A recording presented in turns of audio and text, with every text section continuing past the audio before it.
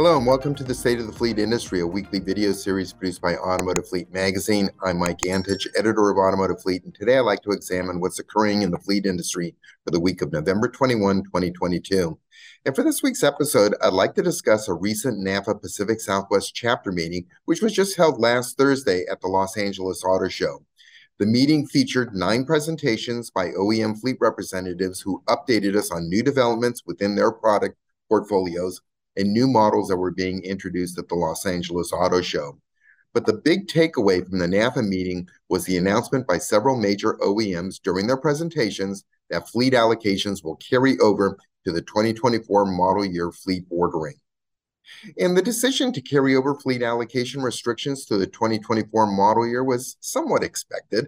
Anecdotally, there continues to be an ongoing series of unpredictable supply constraints, and it appears that the current end-user demand plus the growing volume of pent-up fleet demand on top of that could potentially exceed fleet allocation for the 2024 model year, especially if there's no downturn in the economy and retail sales remain steady.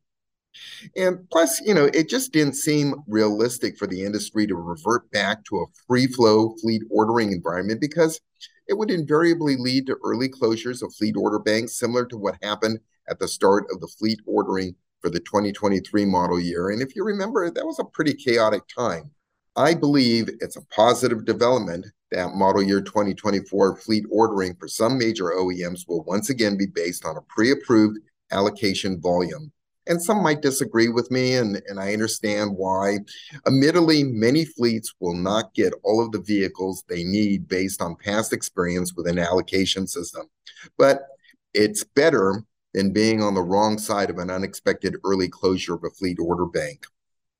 So, in a fleet allocation environment, most OEMs require pre-approval to place orders based on an allocation determined by a fleet's past order volumes. And here's an example of an allocation process for government fleets looking to order the all-new 2023 model Ford Super Duty. So the Ford Super Duty will have a short model year with only a limited number of trucks being produced for the 2023 order cycle. So, for example, the order banks for government orders for the 2023 Super Duty will open next Monday on November 28, 2022, and they're going to close on January 13th, 2023. Each government fleet with a Ford FIN number, a fleet identification number, gets an allocation based on their average Super Duty purchases over the past 5 years. The actual allocation will be approximately 55 to 60% of whatever that average number is. And it's not uncommon for most OEMs to restrict fleet order allocations for their legacy customers. In fact, fleet availability being as tight as it's been for the past 2 years has found that most OEMs are not soliciting new fleet customers. So when you look at the ordering environment from a historical perspective, the transition to a fleet ordering allocation system has truly been a significant milestone that's never before happened in the history of fleet management. The last time end user demand exceeded production capacity was immediately after the conclusion of World War II. As auto manufacturers stopped war production and switched back to the production of automobiles, end user demand simultaneously spiked, primarily driven by the discharge of 12 million military personnel back to civilian life. And this unprecedented end-user demand exceeded the production capacity of the vehicle manufacturers of that era. And in today's market, for the past 2 years, end-user demand has likewise exceeded fleet availability, frustrating fleet managers when fleet order banks close early and unexpectedly.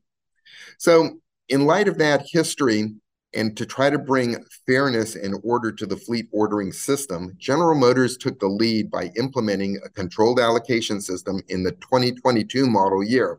And the purpose of the controlled allocation system was to bring order and a sense of fairness to the fleet vehicle ordering process, which had become a free-for-all as companies scrambled to submit orders to secure limited fleet inventory as soon as possible prior to order banks closing.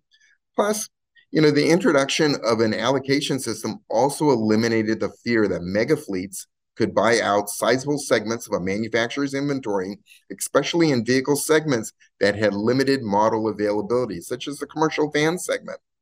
Today, Almost all OEMs require that you place fleet orders through an allocation system that's based on a variety of criteria, ranging from your past historical ordering volume to how long you've been a customer of the OEM, along with other criterion that are developed in consultation with the OEM fleet account manager. So one consequence to the allocation system is that many OEMs are reluctant to accept new fleet accounts because they need all of their production to meet the needs of their longtime legacy customers. So recognizing that this occurs and recognizing that the fleet allocation system will be carried over to the 2024 model year, it makes it crucial for fleet managers more so than ever to plan early. An OEM allocation approval system is primarily designed for high demand fleet models. With this in mind, when you begin planning for your 2024 model year acquisition needs, you'll need to speak with your OEM fleet account manager even earlier than ever. You should never take your OEM allocation for granted. Also, in a fleet allocation environment, it's important to get your own internal approvals, in particular for fleet budgets. You need to get this done quickly so you can get the OEM allocation approvals as soon as it's possible to do so. And as always, it's important to order early to get your orders into the pipeline as soon as possible. An important consideration is that the ordering environment that we're experiencing today and have been experiencing for the past 2 years will most likely persist in varying degrees for the next several more years. The existing volume of pent-up demand promises to impact future new vehicle ordering. So to put it in context, since 2020, the combined retail and fleet markets together have a backlog of approximately 5 million vehicles. And the whittling down of this accumulated industry-wide pent-up demand on top of the industry's normal replacement volume will be a multi-year process. So with this as my final observation, I'd like to conclude my State of the Fleet Industry presentation for the week of November 21, 2022, and I'd like to thank you for watching.